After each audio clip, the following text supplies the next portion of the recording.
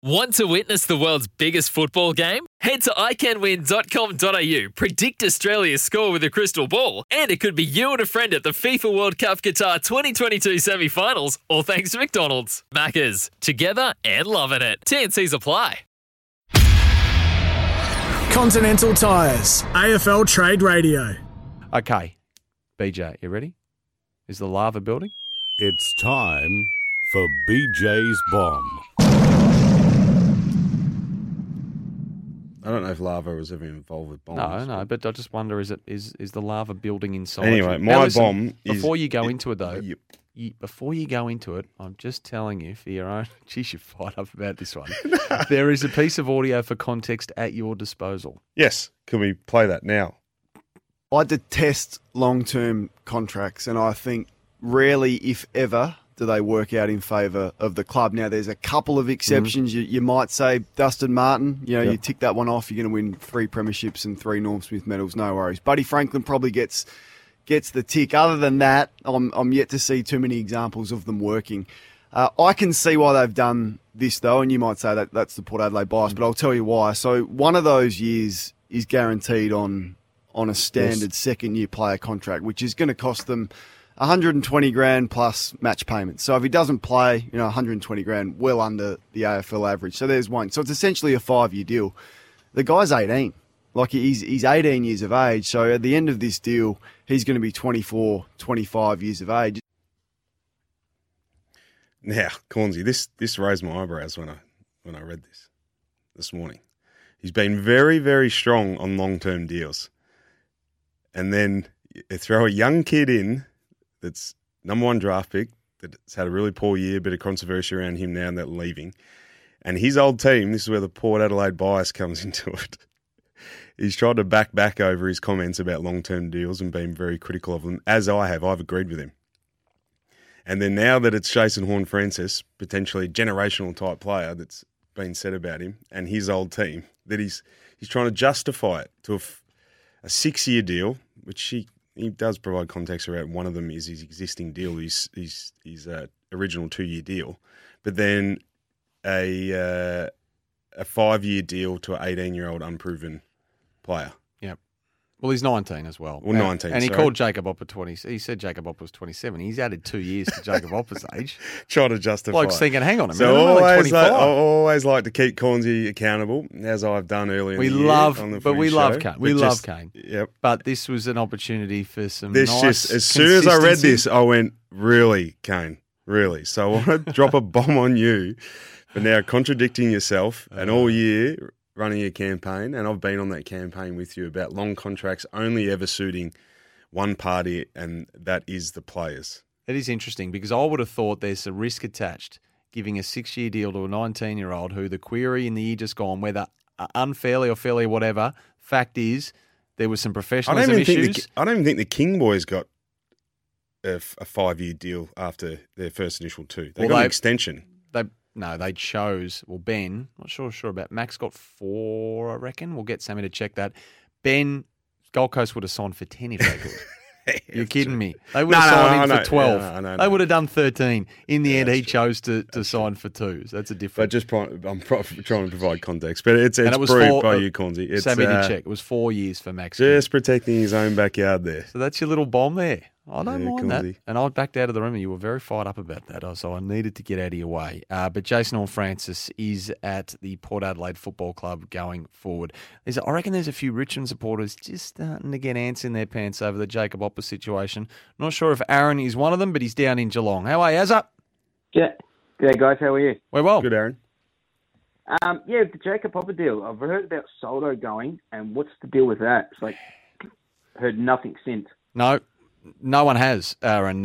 It's being tightly kept at the moment, as they say in the classics. I tried to find out. You're right, Soldo was mentioned. In fact, Soldo did the medical. So did the Have meeting. we heard from Soldo?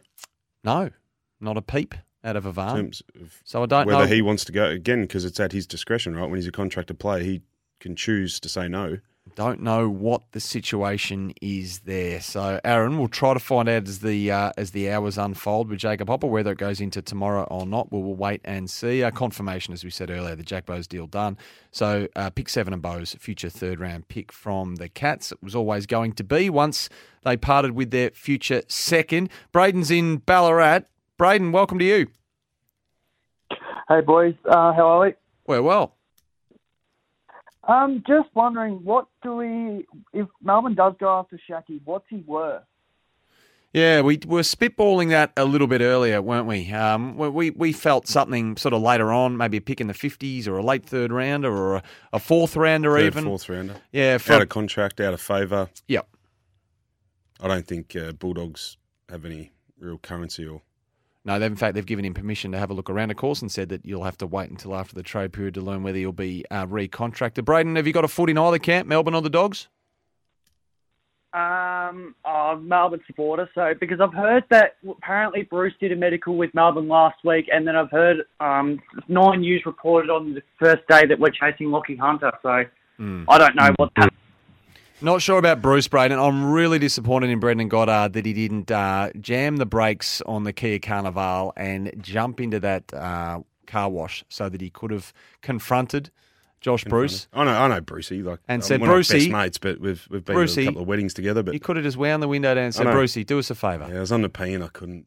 There was no turn off either. I actually thought about it. I have checked this one out, actually. There was no truth at all to it. That would have been better to prove you wrong if I pulled over and he goes, yeah, I actually did. Well, then I would easily be able to out some people as a bunch of liars. That's right. And they said they haven't discussed him even, let alone a medical. So I think Josh Bruce going absolutely And Braden, nowhere. that Lockie Hunt rumour was tied to him being at the Melbourne Best and Fairest after party. That's right. We got a call on that, didn't we? We got a call on it yesterday. Yes. Saying that he was... And you held them accountable of where the connection was, and he kind of justified it. Now, Joe's taken issue with you. Another text... Joe? Yeah, Joe. Where's Joe? Another text in full caps lock. Where? The obligation is on the Lions to get Dunkley over the line, not the Bulldogs. Yes, that's true. And there's about 6 exclamation marks there. He's very upset with you. That's true. But I just think there's a bit of back and forth between the two clubs based on the tone set early from the outside and what we know from the Bulldogs. There's a bit of back and forth, all right.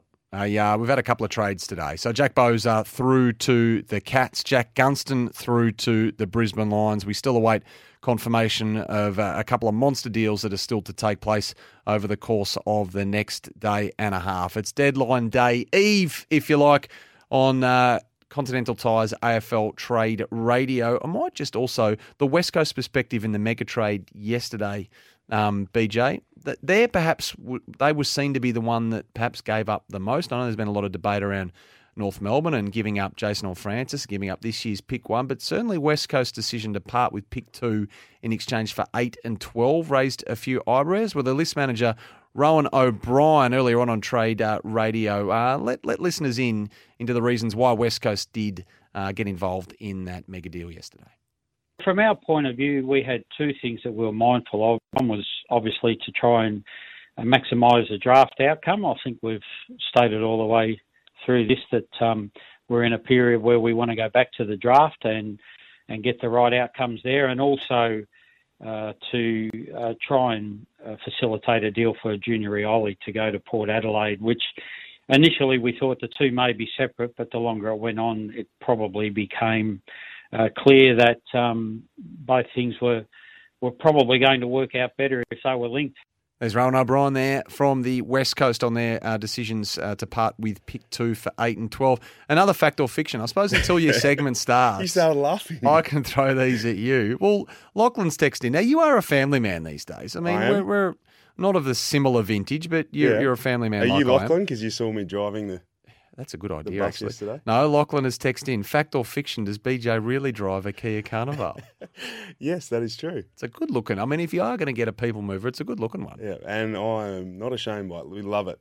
Good on 3 you. kids. Hey, you got to be practical. We're not ruling out a 4, so we've already got the car. We just need a bigger house. But cleaning it'd be fun. Yeah, that's the family car, mate. The Kia Carnival, and then got the little little SUV kind of thing to run around in. So no, the Kia Carnival, kids love it. open the doors and get in the back. Get yourself in there too. Walk up the aisle to the back seats.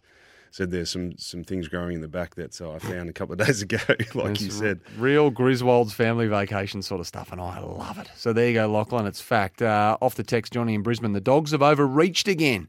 This is the Brisbane supporter perspective again, BJ. Dunkley only worth one first rounder. The Lions need to hold their ground. The Dogs are just trying to be Essendon and being a pain to trade with. The Dogs are being arrogant. Look, he just keeps going. One first rounder or he can go through the draft. Well, then you miss out too, Johnny. And if I was Dunkley, I would say if anyone drafts me before the Lions, I will retire immediately. A great text from Johnny. I love it. Continental Tires AFL Trade Radio. Leroy, Leo, Darren, you're in Epping, and Sam as well. We'll get to you on the other side of this break as a priority. You're listening to Continental Tires AFL Trade Radio, engineered in Germany, proven in Australia. Want to witness the world's biggest football game? Head to iCanWin.com.au, predict Australia's score with a crystal ball, and it could be you and a friend at the FIFA World Cup Qatar 2022 semi-finals, all thanks to McDonald's. Maccas, together and loving it. TNCs apply.